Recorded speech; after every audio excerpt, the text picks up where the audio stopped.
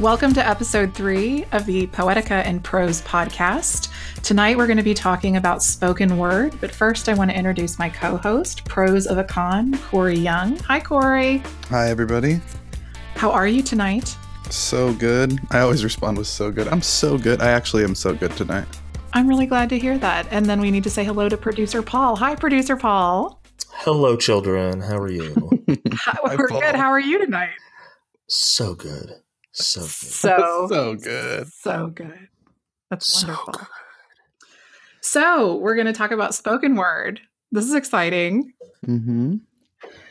So what is spoken word? I know people are probably wondering that aren't intimately familiar with poetry, and it is defined by Wikipedia as performance art that is word-based. It's an oral art that focuses on the aesthetics of wordplay and intonation and voice inflection.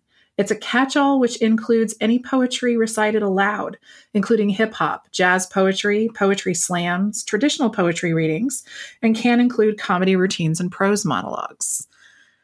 So I think we've all been exposed to this at one point or another. And I think something that's really interesting about the poetry culture right now is there's actually novels that are being written that are based off of this. So Colleen Hoover has a very, very popular novel called Slammed that centers around a couple who does slam poetry. And yes, Corey, it's chick lit. And no, you probably don't want to read it.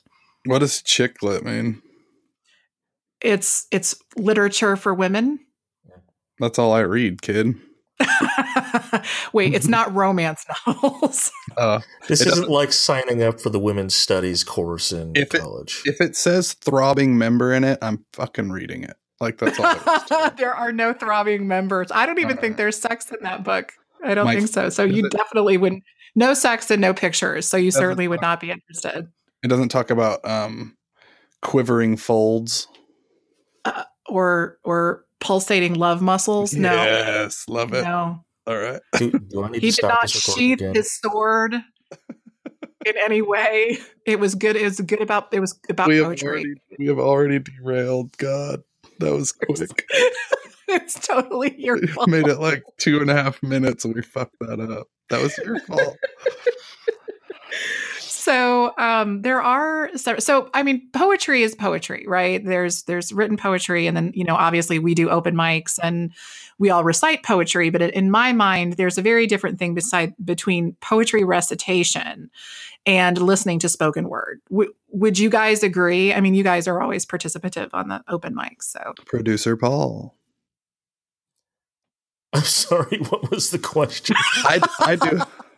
I do agree.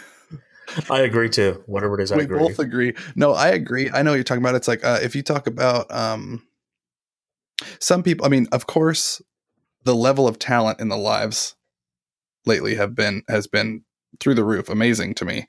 But there's something different, obviously, especially since you've been bringing people in, there's obviously something different.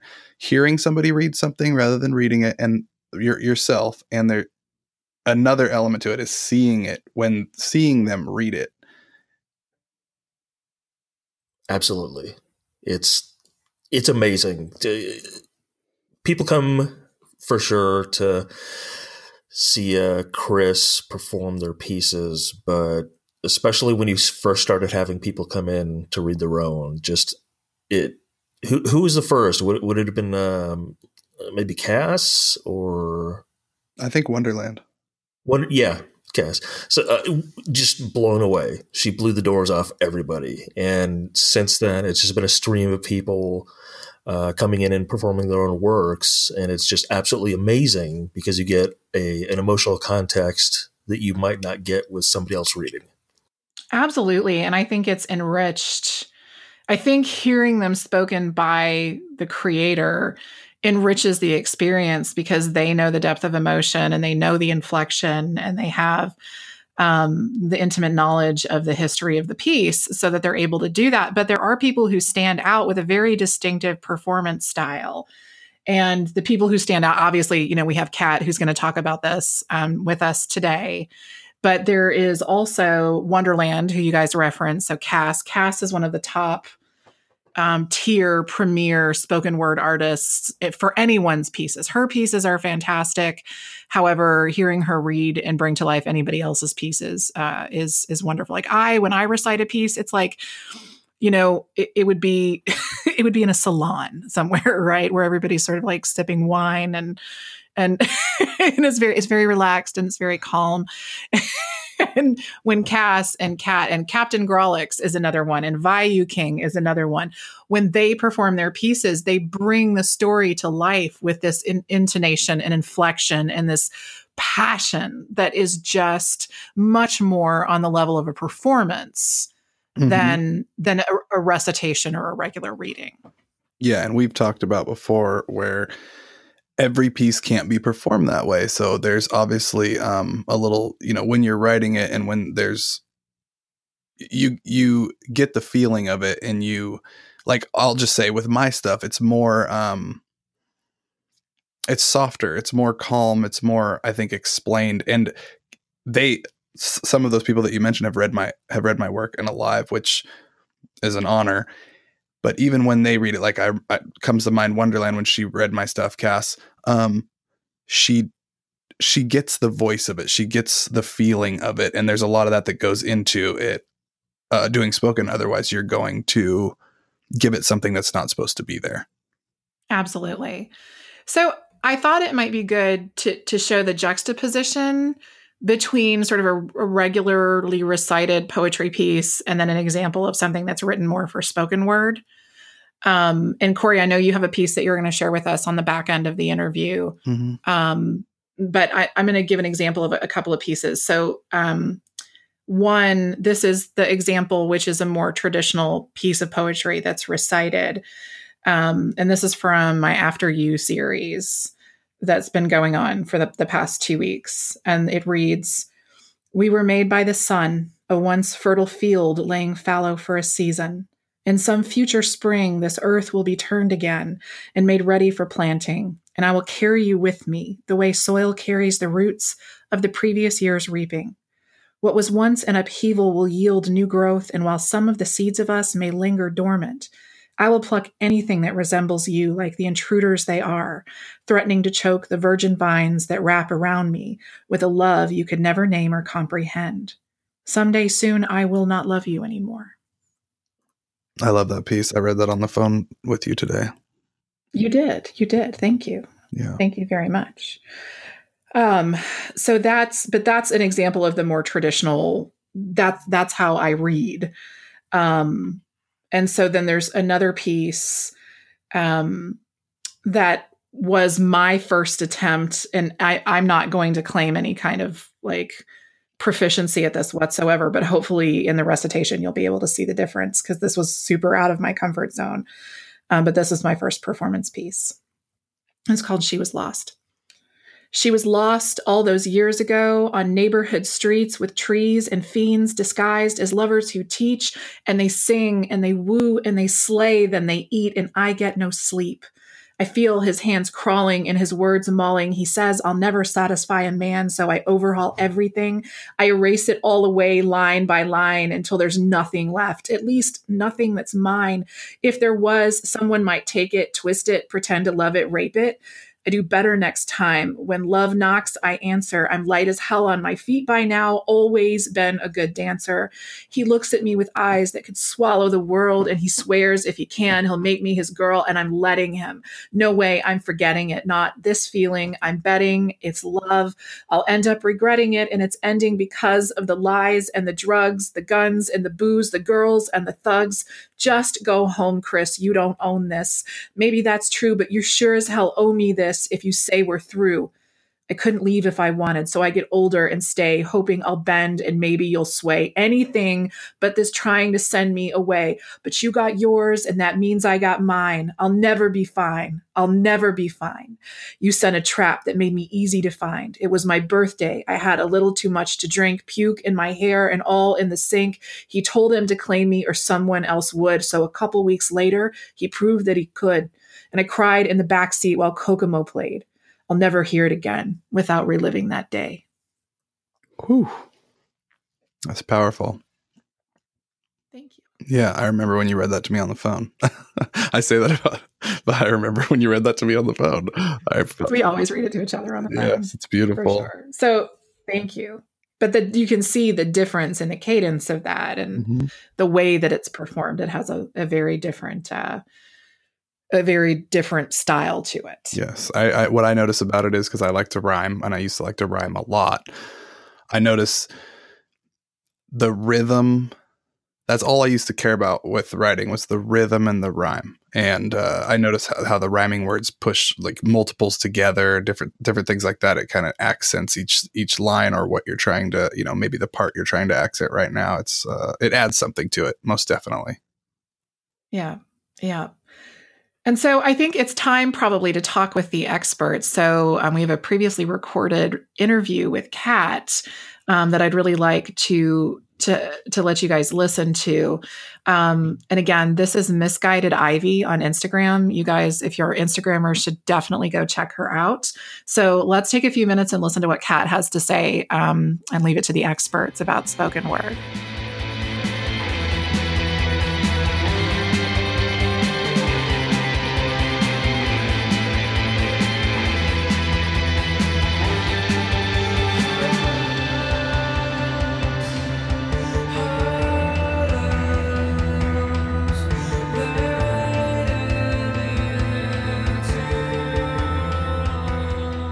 So I'm here with Kat Ivy, Misguided Ivy, who is my partner in crime on Instagram and my soul sister, and also one of the first and best spoken word artists that I have come across in my time on Instagram. Say hi, Kat. Hi. And her, and we'll have this posted after, but she is at Misguided Ivy on Instagram. You should definitely check her out because her pieces are amazing and her page is amazing. So, Kat, how did you come to be part of the Instagram community? I've had an Instagram account for a good 5-ish years. Have you? I have. And I did not know that there was a poetry community at all. That entire time, I spent some time just posting general pictures of my regular life. I do a lot of like makeup and weird things that I was trying to kind of gain a little bit of a following for. And it's just so saturated like that. There's not this big community aspect. And I kind of stumbled into the poetry side of things. I went through a really nasty breakup. So many poets get started that way. It's exactly how my journey with poetry started. I've been interested in poetry before that. I've written pieces here and there. I've been obsessed with spoken word for several years now. But the inciting factor that led me to seek out an account on Instagram specifically for poetry was because I went through this nasty breakup and I wanted to write poems and I wanted to share them with people. I had been in the back of my head this whole time, like, you really need to get your work out there. You really need to start doing this and making it public and being consistent with how much you write. But I didn't want a certain someone reading it. And I also didn't want to, I wanted to know that when I started putting myself out there, the response that I got was genuine. And it wasn't just people from my real life giving me, good for you likes, that they're not actually reading it and connecting with the work.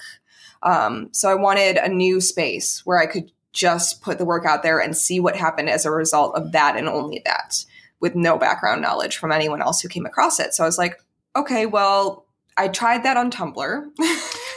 We all tried it on Tumblr. I didn't find what I was looking for there. And actually, the whole reason why I picked Instagram was because my sister is a lot more knowledgeable about technology and social media than I am. And I was telling her, I want to post my stuff, and I've been doing it on Tumblr occasionally, but I'm just too lazy to log all the way out and log all the way in with another account. And she's like, on Instagram, you can just flip back and forth. And I was like, are you serious? You can? And she was like, yeah, it's so easy. And she just gave me like a little intro on how to do it. And I was like, oh, this is a whole new world. Whole new world. There was a choir of angels. Yeah, there was a choir of angels. So I did that, set up an account, started posting things there. And I was blown away by how quickly I was able to connect with other people simply by using hashtags of like poetry. And so I'd post a piece and come up with some hashtags that I thought were relevant so that it would potentially be seen by somebody. And then after that, I'd click my own hashtag that I used to see who else was using it, see what else popped up in my feed. And I immediately started finding people with amazing work that I wanted to follow. And it was crazy how quickly this ramped up. It does, right? I was overwhelmed because, like I mentioned, I had an Instagram account for my personal stuff for well over 5 years before I started this. And I think currently I've got like 280 something on people on that one. And most of them are people I know, people that have come over from Vine or people that I know from my real life. And that's it. That's all that I've amassed over there. And that's fine because it's not really something I'm seeking out a life goal from. But when I came over to my poetry account, I was just stunned by how much activity was already going on that I had never encountered before. And I have to say that for you, it was such a good time to come over. You are in riding the wave of the 18 to 30 something, super cool, super hip.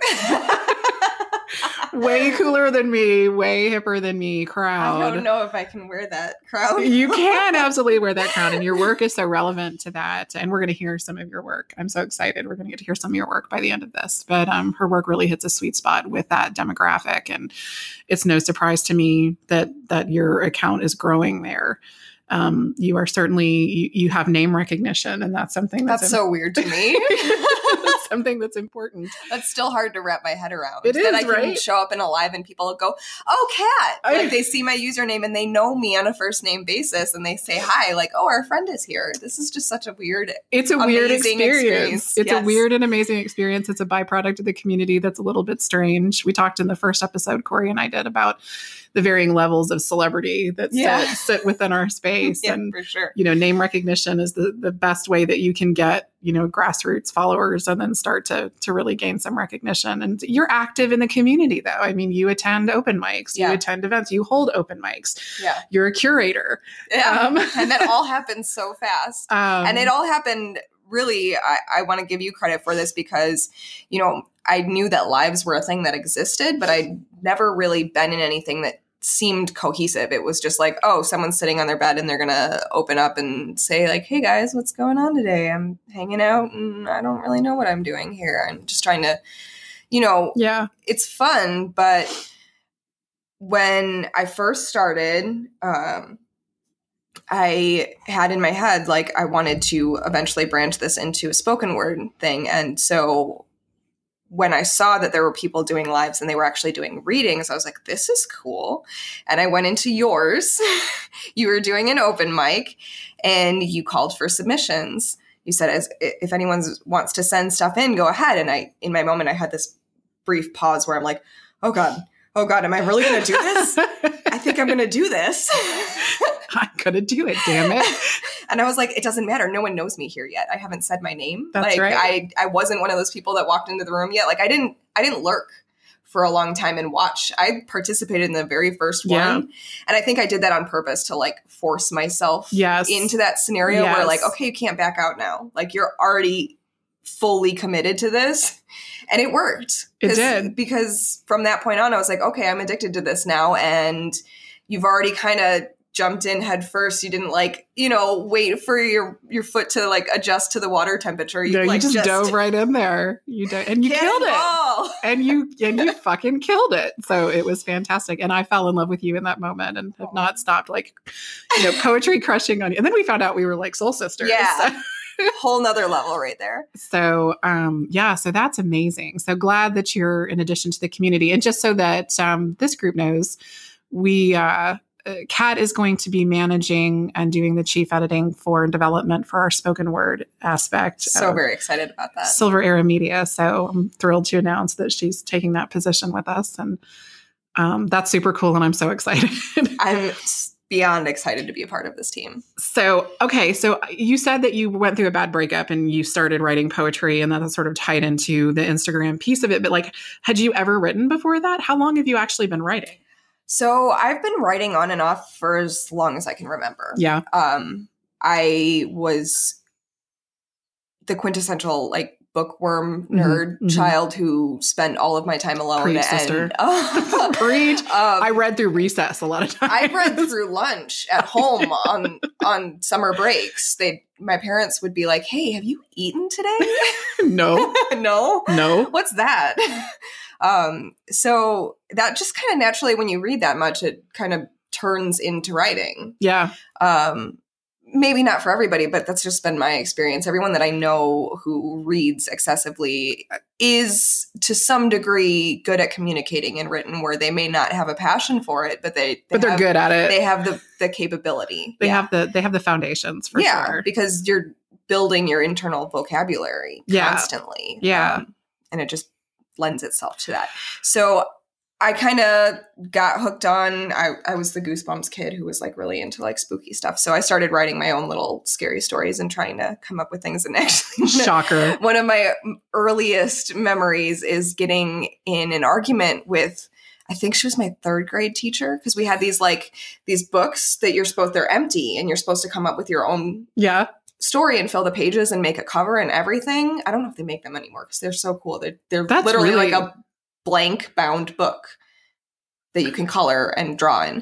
It's great. But find those. So I made this story, which strangely enough is like a story that I've been working on for a long time. One of those ones you've been working on for like 15 years. Yeah, basically. I got one of those too. But it was called The Sign of Dread, and my teacher fought with me on whether or not dread was a word. And I was like, I'm a third grader and I know that this word is a legitimate, like, just look it up in the dictionary. What are you talking about? Like, how could you say that that's not a real word? Wow. Yeah. So anyways, all of that to say. The struggle is real, people. I've been writing for a long time. But I've longer than your third grade teacher, apparently. Yeah. I've never been super consistent about it. Consistency has always been something I've struggled with. So even talking about people who write in a journal consistently, I've never done that. I've never done that either. I've never filled up a whole journal. I have about 20 of them. They each have about 3 pages written in. I know. But my phone's full. Exactly. My notes app is completely full and I'm constantly having to remove stuff so I have more space. But to that end, I've tried a lot of different forms of writing. I ran a blog for a while when I first had my son. I did the whole mommy blogger thing. Nice. That solid progression. So I did some like opinion pieces and articles, and anyone who's checked out my work on Instagram will know that I am very outspoken about my beliefs about feminism and things like that. So I was just kind of dipping my toes in at that time, writing opinion pieces about societal issues. But it was much more article oriented, and there wasn't much prose, like poetic type stuff. And I would occasionally write a poem here or there, but they all felt very like high school to me. They all felt like super childish and angsty until about 2-3 years ago. And I totally credit that to finding spoken word and realizing like, hey, poetry is not this like old antiquated thing. Yeah, antiquated. Exactly. So talk to me about that. Like, was your mind blown when you discovered that there was spoken word? Was it just sort of a natural evolution? Like, what made you a spoken word poet? My mind just, I feel like when the first piece that I saw that was technically spoken word was through TED Talks. And I just love watching all kinds I love of TED Talks, yeah. But it was, I went into it thinking I was just going to see like a motivational speaker, like a regular thing. But then she started speaking in these metaphors and visual representations of things. And it was just amazing. And I got hooked immediately, and they linked to Button Poetry, I believe, at the time. And I just stood. I was sitting, obviously. I was watching on YouTube, and I just spent hours watching all of these. But it's funny because this happened kind of alongside, I was really active in the Vine community while that was still a thing. And I kind of didn't even realize that what I was doing was a form of spoken word until I kind of put the pieces together and I saw someone else doing the same thing, but it was considered poetry. And I went, oh, this makes sense. This is what I've been trying to say and do all along. So I was doing what I call, my former social media name was Taxidermy Worms. I love that name. Which is just weird. I don't know. It was one of those things you're trying to come up with weird band names. Yeah. You know, the joke. That's a good one. That's a good Taxidermy Worms. That was my rock band name. But anyways, so I had this hashtag that I used on Vine, happy rants with taxidermy worms, because I would go on rants about things. But the way I would do it was in that like prose poetic way. Like I've always been a huge fan of alliteration, and I always tried melodic, lyrical, tried to alliterative. make it into more of a performance than just like, I'm angry, I'm going to say some things. I wanted to one of my favorite things about written word, spoken word, any kind of verbal or written communication is finding the missing pieces in conversations where people have commonalities that they're missing from each other, and they're trying to say it, but they're not saying it in a way that the other person can understand. And I like to find that spot and dig at it and just go, okay, how can I say it so that both sides of this equation actually get the message? Like they really actually truly hear it, and it'll get through to both sides. And that's where I feel like my sweet spot is, and what I try to do with most of my communication. I would agree. I think that that's such a perfect representation of your work, because it's focused and it's balanced and it's precise, and I think I've used the word surgical a couple times, and that may just be because you use a lot of medical metaphors and things like that. But a lot of anatomy. A lot of anatomy, indeed. But I feel like that's a very accurate representation of the way that you work. And I just want to call out, because I know that we're not live and people can't see the camera, but when Kat talks about spoken word, her whole little face lights up and she gets so happy.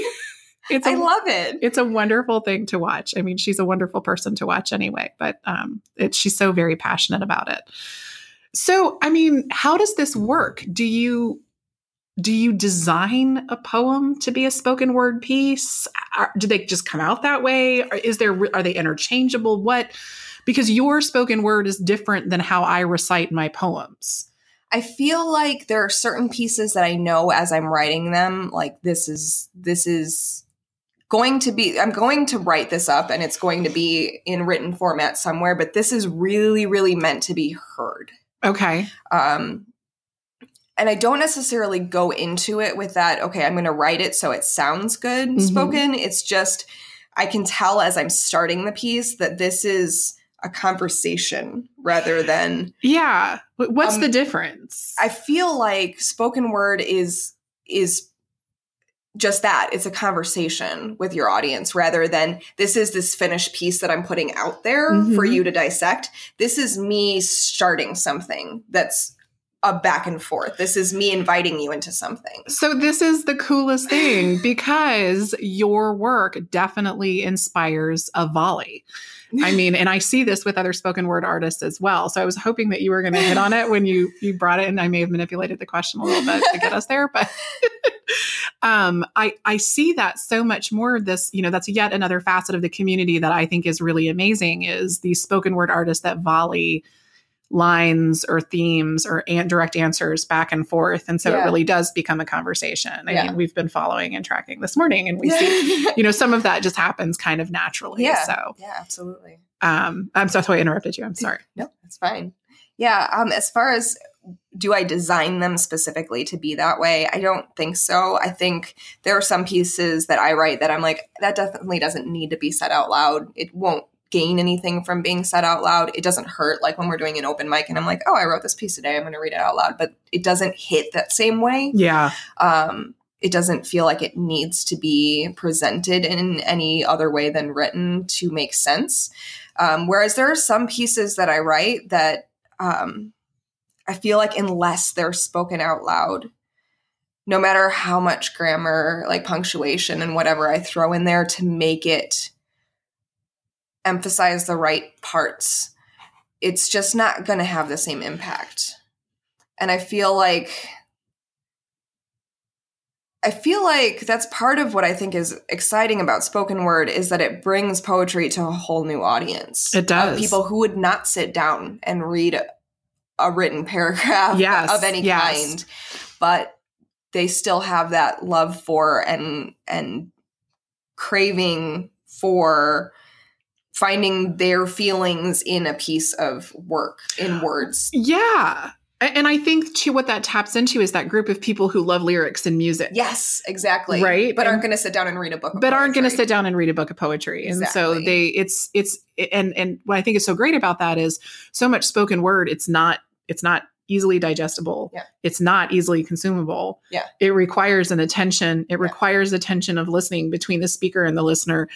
You know, it requires a focus on both sides. As you said, it's a conversation. And so it doesn't dumb anything down. Yeah. It's just this really rich sort of 3-dimensional or 360 degree view of poetry. I think that's how I see it. Yeah. That's how I see it. So, so do you write, like, we've kind of already addressed this, but you've said that when you write a piece, you know, sometimes it's about the package. It's the packaging of the words and the way that they go together. Yeah. So does that happen and evolve equally the same way for you? Like you started and there's a different resonance in how you're writing it. So you know, it's not going to be a spoken word piece, or is everything pretty much for you on the table as spoken word? I think most things are on the table as spoken word. I think though, I don't, let me try and formulate my thoughts on this. I think anything written could be spoken. However, there are plenty of things, like I said before, that don't benefit all that much from being spoken out loud. And when I'm forming a new piece and working through it, and I've kind of already gotten that sensation that this is meant to be a spoken piece, it kind of takes off on its own and creates its own cadence. Mm-hmm. Whereas some of the pieces that I feel are, this is best consumed in a written format, don't have that same, whether it's lyrical or more conversational than my normal stuff. So if I'm writing a piece that I know I'm not going to take the time to record a live version of it, whether it's just too short form for it, just doesn't necessitate that, or it's, and I don't want to say this in a way that makes one better than the other. They're just very different to me in my mind. I feel like the pieces that seem more traditional poetry don't lend themselves as well to spoken word. And I feel like I can sense when I'm writing something that's more like me having a conversation with someone who's not in the room and saying all the things that I wish I could say in the moment, then I know that's going to be a spoken word piece. Got it. No, I think that makes total sense. Because it's that train of thought that's like, if I didn't have to think on the spot with an immediate response, and I had time to think through all the facets and nuances of the message that I want to get across overall, I think that's what spoken word is really good for, because you can take a topic and expand on it. And I think spoken word in general is just kind of lends itself to like really long form pieces. And that's the way my brain works. Yes. I like to pick a topic or whatever it is that's kind of piqued my interest that day, and I circle around it. Like, I don't just think about one aspect of things I have to just, and I make myself dizzy with it. Just going in this orbit around it and around it until I see every side of the scenario, and then start drawing connections. Okay, this affects that and this affects that. And I feel like that's why spoken word is powerful, because it systematically breaks it down. Yes, exactly. I mean, let's call it what it is. It's the freestyle rap of poetry. Yes, absolutely. It absolutely is. Yes. You going to drop an album anytime soon? I don't don't know about that. But we did actually have a conversation a while back. I remember when we were talking about Silver Arrow. My goodness. I know. When we were talking about the potential of what this could be long term, I remember saying, I feel like we're hitting with all of the social media. And for a while there, we kind of didn't really know what to do with all of this new information technology.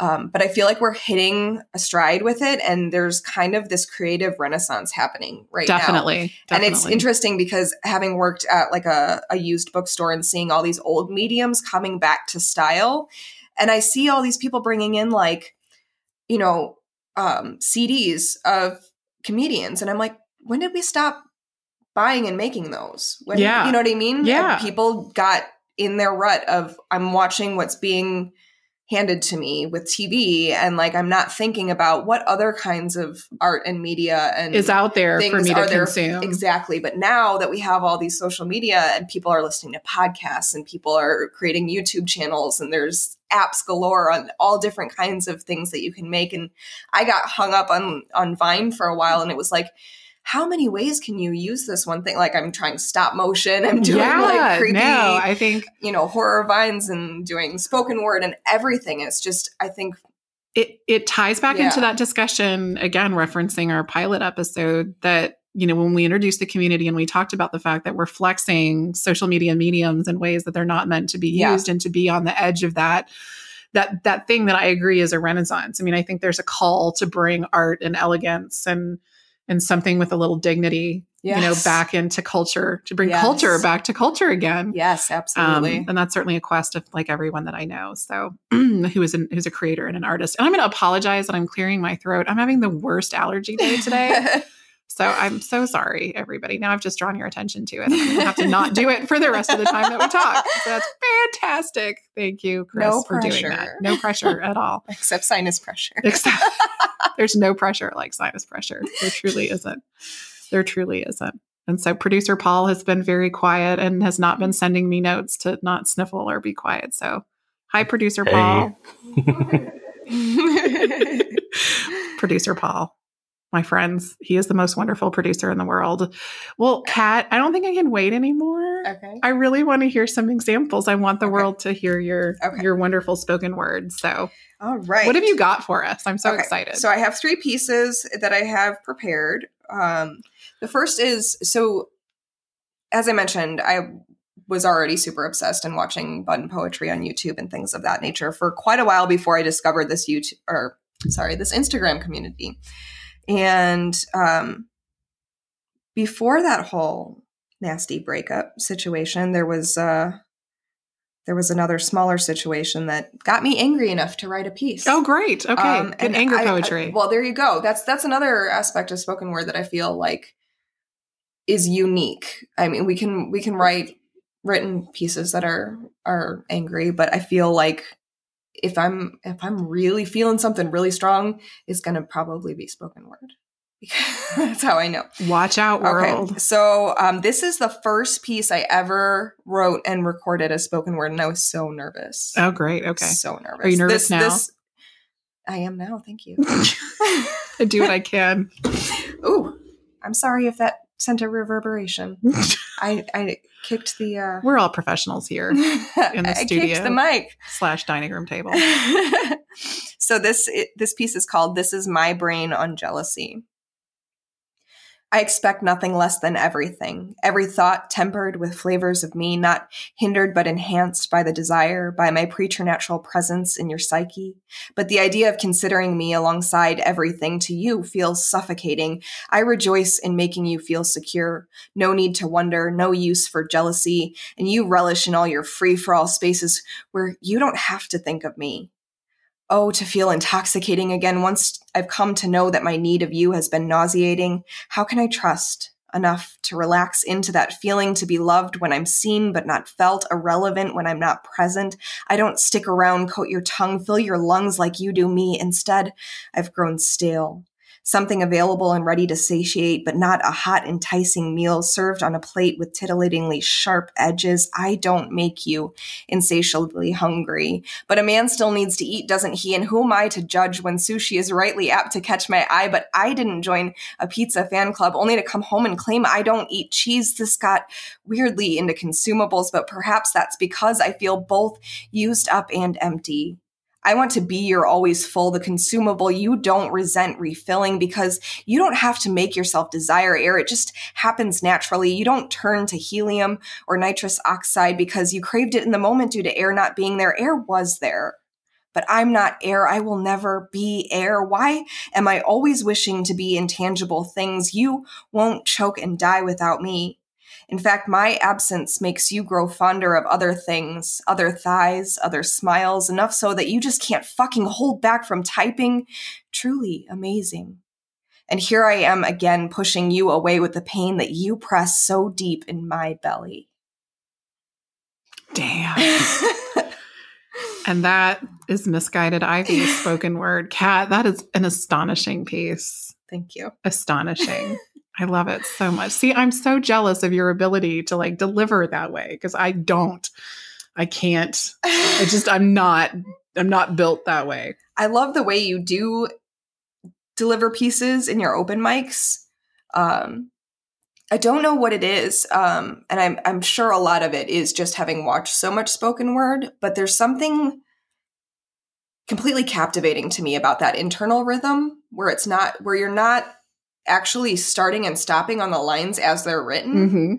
You're kind of stopping halfway through and like bleeding into the next paragraph really fast. And I don't know where I picked that up from, but it works. That's all I can tell you is it works beautifully. Well, so thank you. All right. What else? All right. So this one, and this is something that I find really interesting in, and I'm not going to get into it too much, but in the difference between what one would consider spoken word and what one would consider slam poetry, because slam poetry used to just mean in reference to a competition. Correct. But now it's kind of morphed into it's a subgenre of spoken word. Right, Yeah. right. And now it's kind of morphed into meaning it doesn't necessarily have to be for competition, but it's almost always indicating that it's something talking about a subject that you feel really passionately about, Yes. like some kind of societal issue. It's a commentary more than it is anything else. That's fair. That's fair. So you're slamming whatever it is that you're speaking out against, kind of. And this piece, I think, was my first that I would consider A slam piece falling under that umbrella of slam. That's great. Because this is my Me Too poem. Mm-hmm. So this was in reference to that whole movement. And this is the first one that I posted after getting my Instagram account. And I did write a written version of it, and I posted like an excerpt. This was before I knew you could do like the pages, or the slides, the slides, swiping for more, for video as well. So I just posted like a little snippet of it and sent people to my YouTube, but I'm still getting there. I'm figuring out the technology side of things. You got it. So yes, this is my Me Too piece, and that's just all it's called is Me Too.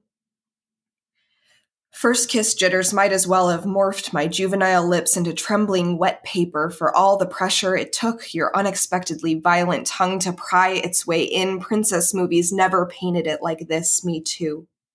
Bra straps snapped in math class. You look like Britney Spears' pubescent breath on my neck, cornering me with compliments. In locker-lined hallways, teacher eyes rolling in the presence of boys that will be boys prowling, predatorily scouting freshly sprouted boobs. Me Too. Opportunistic dares, never truths. Me Too. Desire mistook for more than it ever had a chance to blossom into, mere hope for a kiss from a crush in a high school parking lot under the influence of cold, hard teenage rebellion, cocaine, and a painfully shy anxiety I'd hidden below my surface of boiling, leftover childishness turned to you, already on top of me, a no stuck in my throat, never to be heard, a school bus, never again synonymous with safe. Me Too. Gruff voice out open car window, an overwrought affectation of trustworthy. Where are you going, sweet thing? Inching along, pace matching my sidewalk strides. Didn't I know you were just a good guy trying to do his good deed? You'll be sorry you didn't take my ride when you run into some creep, tires peeling. Me too. Husbands who substitute guilt trips and cold shoulder woe is me, hurt feelings for foreplay, co-opt your painful memories for masturbation material. Here, I got you another drink, codes speak, a currency exchange for a falling hush over my sense of perpetual unease. Me too. Kill yourself comments, the reward for my female perspective, vulnerabilities punished, opinions suppressed under catch-alls, whore and slut. Me too. Your hand on my throat, all protector, playing a role drained out of you, now fully the monster you had always claimed. No buffer of kisses hung in my memory between my clamoring windpipe and the moment earlier, that same day when security shattered, you turned me into the person who begs someone to please stay. Me too. That trying really I feel like hard. I need a big breath after that and some water. That is a stunning work of art from a socio-political and feminist, side of the house, as well as just being so exceptionally written. Thank you. So thank you very, very much for that. You're welcome. I'm going to drink a little bit more water You before do that. I go on to the next one. I'm going to try not to sneeze. It's all work over here, people. It's all work. It's not just fun. So, all right, you've got one more piece for us. I have one more piece, and this is probably my most requested piece when I go in lives and ask people, do you have any requests? This is total this request is what line. They always say, or people ask me unprompted. I don't have to say, do you have any requests? I've had people send me messages and say, can you send me your Hard to Love piece? Oh yeah, it's because it's an amazing piece. I want to read it in my live. So. All right. This is one about how hard it is to be with someone like me. No, this is the nitty gritty honesty stuff about, the things that we all do in relationships that aren't quite healthy, but are still there nonetheless. They are there and we need to deal with them. And so this is me dealing with it. Hard to love. I am nearly impossible to love. Nearly, but not quite. So if you're hell-bent on trying, let me clue you in on what you'll be getting yourself into. I will probably never believe your love is real, or perhaps I will, but my hope in the ability of affection to be anything but fleeting long ago died. I need incessant reminders, daily, hourly, as the second hand clicks away towards minutes since your last affirmation. My sense of security will fade into the background of storm-pregnant clouds in my mind. I know who I am to myself at any given moment, but only you can reaffirm who I am through your eyes. And who I am to past lovers has swung so quickly from pedestal to pathetic that steeling myself for the impact of that sudden fall will likely distract me from noticing you, trying to love me in ways outside the comprehension of my brand of gun-shy. I won't welcome superficial urgings for me to love myself. I will see your attempts to encourage that endeavor as a way for you to wash your hands of the responsibility to be present emotionally. Don't hurt yourself. Sounds like disappointment to me. I read into things. My mind, an overactive Sherlockian mystery manufacturing machine, the inverse of my open book personality that makes people feel unbearably comfortable around me is that I'm fully at ease sparsely, if ever. I am a walking wound. Everything too much sensory overactivity informs my concern for and consequent distance from those around me. If you break through, manage to convince me to sideline my cynicism in favor of you, beware. I get hurt easily. I get over it hard. My sensitivity is a straitjacket that tightens the more you struggle against it. I will notice the lackluster creeping into your kisses, wonder what I've done. If the inevitable staleness has enveloped the me you keep in your mind, I carefully hide the extent of my insecurities, knowing full well what a burden they can be. I keep them wrapped up tight, a ball of uncertain spiderweb threads, until I trust you enough. Feel safe, which means that by the time I let forth the floodgate, it's far too late to protect myself from how much your dismay at my fragility will force up grieving from my unwilling gut. I bare my neck, only after making sure my blood tastes sweet, after making sure you think I can handle the roughhousing, but I can't. I will take every possible clue as proof that you are falling out of love with me while simultaneously putting together the pieces of a plan you're not making, and come to talk myself into and out of believing over and over again that you have some beautifully thought out surprise waiting for me, only to hate myself for being let down by my propensity for self-defeating fantasy. You'll be haunted by the ghosts of my abusers past. I will attempt to rescue you from your defensiveness over my flinching at each loud noise, side eye, and exasperated sigh you bestow on me. But a quiet resentment will breed, will spread through my bones that you let my pain poison your well of empathy, that your patience can't extend eternally. Codependent doesn't come close. I'm all passion and sadness and enthusiastic, but abashed need. My desire to know that you hidden beneath will present in clumsily invasive ways that feel skin too tight at all the wrong times, feel like expectation rather than elevation, especially if you're unready to experience the intimacy of submitting to an X-ray love that sees all of your self-harming and craves to be the sutures that hold your broken pieces together. Healing hurts, and I will never stop asking you to dive into the ocean of it with me. I mean, boom, mic drop right there. That is so incredibly, I'm so careful with the word relatable because I don't mean that to be generic or basic in any way, because that's such a set of complex emotions that go with that piece in particular, all the pieces that you've put together. But I think, again, not only your accessible nature of writing, but the delivery method makes it so like to the heart and so able to consume. So thank you so much for sharing those pieces with us.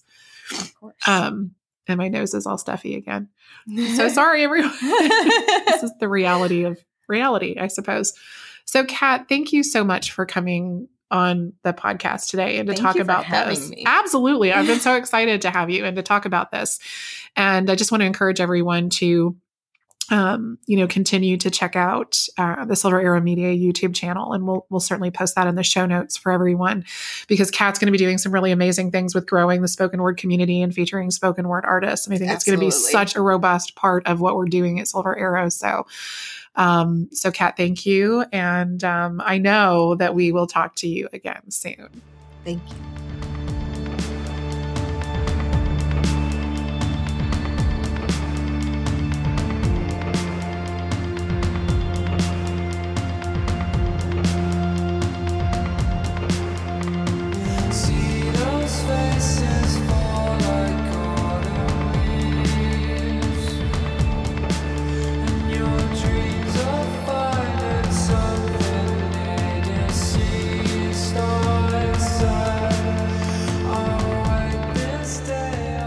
So what do you think? What's your take on spoken word? My take on spoken word is my honest take on spoken word is I love when other people do it. It's something that I may at some point branch out into, but when I was rhyming a lot, I couldn't see myself writing prose that kind of thing. I have actually done a little bit of stuff that flows like it should be spoken, that I've just gotten a notepad. Right now, my take on it is that I'm leaving it to the professionals. So, Kat, you're doing an excellent job. So, okay. So that I have a question about that. Mm-hmm. We've talked before, specifically in the last episode, about like how our styles have evolved and changed. Do you feel like, do you write differently knowing that other people are going to perform your poetry and potentially a spoken word artist might? I think subconsciously lately, because work is being read in lives and, I've even had like Melissa Marie has done one of my pieces spoken and put it on her page, which was an honor to have her do. She's another one who's fucking fantastic at spoken word. Amazing. And it's not something when I set out to write something that I go, I guess I'll just say it's natural. It naturally progresses to that if the piece calls for it, which is what I think you want it to be. Yeah, absolutely. Absolutely. So I know you have a couple of pieces. One of them was in the last episode. That was one that we worked on. that was really cool. It was a heroine based piece. But I know you've had some other pieces that you've written that are more of the spoken word style. I shared a couple of mine. Would you please share one of yours or two of yours? Absolutely. So I will share a piece which if you heard the last episode, you've heard this piece. I guess what I'll do is fuck apricity first. So I've mentioned a couple times I used to rhyme a lot, and I see this as the way my writing has progressed to something that doesn't rhyme, and that was uncomfortable for me at the beginning. I think that spoken word stuff, as I talked about earlier, can rhyme. The rhythm can change up a lot more because you control the rhythm when you're reading it out loud. You don't rely on the reader to flow over the piece the way that you need them to let it hit, if that makes any sense. So I have a piece called Fuck Apricity. Apricity is the warmth of the sun in winter. And this was a challenge piece that somebody tagged me in. I had never heard of that word before. They told me, long or short as you want, this piece has to say apricity in it. So I'll read it. Fuck the chucks that you wore and how your feet got soaking wet. Fuck your smile when you recall the snowy day we met. And fuck the way you have to say, you showed me button poetry. Fuck being there, December air, and lending you my hoodie. And fuck the truck that we got stuck in your favorite season's snow. Fuck icy roads, Francisco quotes, and the time to get a tow. And fuck the way I fell for you. Fuck frozen leaves and poetry. Fuck eloquence and frosty months. Fuck you and fuck apricity. God, I love that piece. I haven't heard it in so long. I haven't heard it in a long time either. So the funny thing about that piece is it's about a girl who, as you can tell from the story, probably, she did show me button poetry. And it was something Kat was talking about in her interview where she was like, where she made the connection with spoken word that poetry is not this dead, long gone thing. It is something that can be alive and be expressed and be passionate the way that she wanted it to be. And I think that was the moment when this girl showed me button poetry. Her favorite poet was Rudy Francisco, and showed me some of his stuff. I had written a lot of music at that time. Like I mentioned before, wasn't big into the writing part of it, but the music part of it. And it made me see these words can come alive. The lyrics can come alive without music. And I don't know. I don't want to say it made poetry cool, but fuck it, it made poetry cool. I think it made it accessible. Mm-hmm. Yeah. I think those are the moments that poetry becomes accessible to us. Mm-hmm. Absolutely. And then I will read. So this one is, do we have time? Yeah, we do. Totally. Okay. So this is the one I read last time or on our last episode. And you'll see this one has a little more, it bends towards that. It lends itself to being read. I lived for you, breathed for you, slow and steady like the seasons ease through you, like a breeze through trees. I could only see me through you. I held fast to you. My heart collapsed for you, gripped tight to maps, and looked past this last relapse for you, and this last relapse for you. But I can't be holding me for you, the only one holding me for you. I wish things weren't this way for you, and I can't someday for you. I can't be the thing you cling to when you don't have the thing you mean to. I can't live for you. I can't breathe for you. I'm not me for you. Can I just tell you that that's my new favorite piece that you've written? Really? It is. I love it so much. And I'm glad that you consented to read it again under duress because I said I wanted to hear it again. I'm glad. It is. I hear the difference in your voice when you read it. It's really a differently designed piece than other pieces you have. I can't wait until you post it and share it with the community. Cool. It definitely, I appreciate that. It definitely, it's new for me. It's different for me. So there's a little shakiness there and there's a little, but I want to branch out. I've loved the things that I've learned. I've loved the things I've learned about writing, poetry, all that up till now. And I want to continue to do other things. I want to continue to broaden that art and try new things. It's fun. Well, you're certainly well positioned to do it in the community that we belong to. Mm-hmm. I've said it so many times that it's a masterclass in learning how to do those things. And, you know, our relationship and the way we push each other certainly helps with that as well. So with that, I think that that's a fitting place to close the subject of spoken word. I think we've all learned a lot and gotten to know a little bit more about what spoken word is. Next episode, we are going to be talking about the ever-present drama that happens on Instagram. So as a part of any community, we want to talk a little bit about that and specifically about cyberbullying and how that can play into even a community that's dedicated to art and sharing and poetry. So tune in next week for that episode. Producer Paul, thank you so much, as always, for all of your work. Thank you, Paul. My pleasure. It's always wonderful to work with you. And Corey, thank you as usual. And our next episode is scheduled to drop on Friday, March 9th. So thanks everyone for listening, and we'll see you next time. Thank you guys for listening.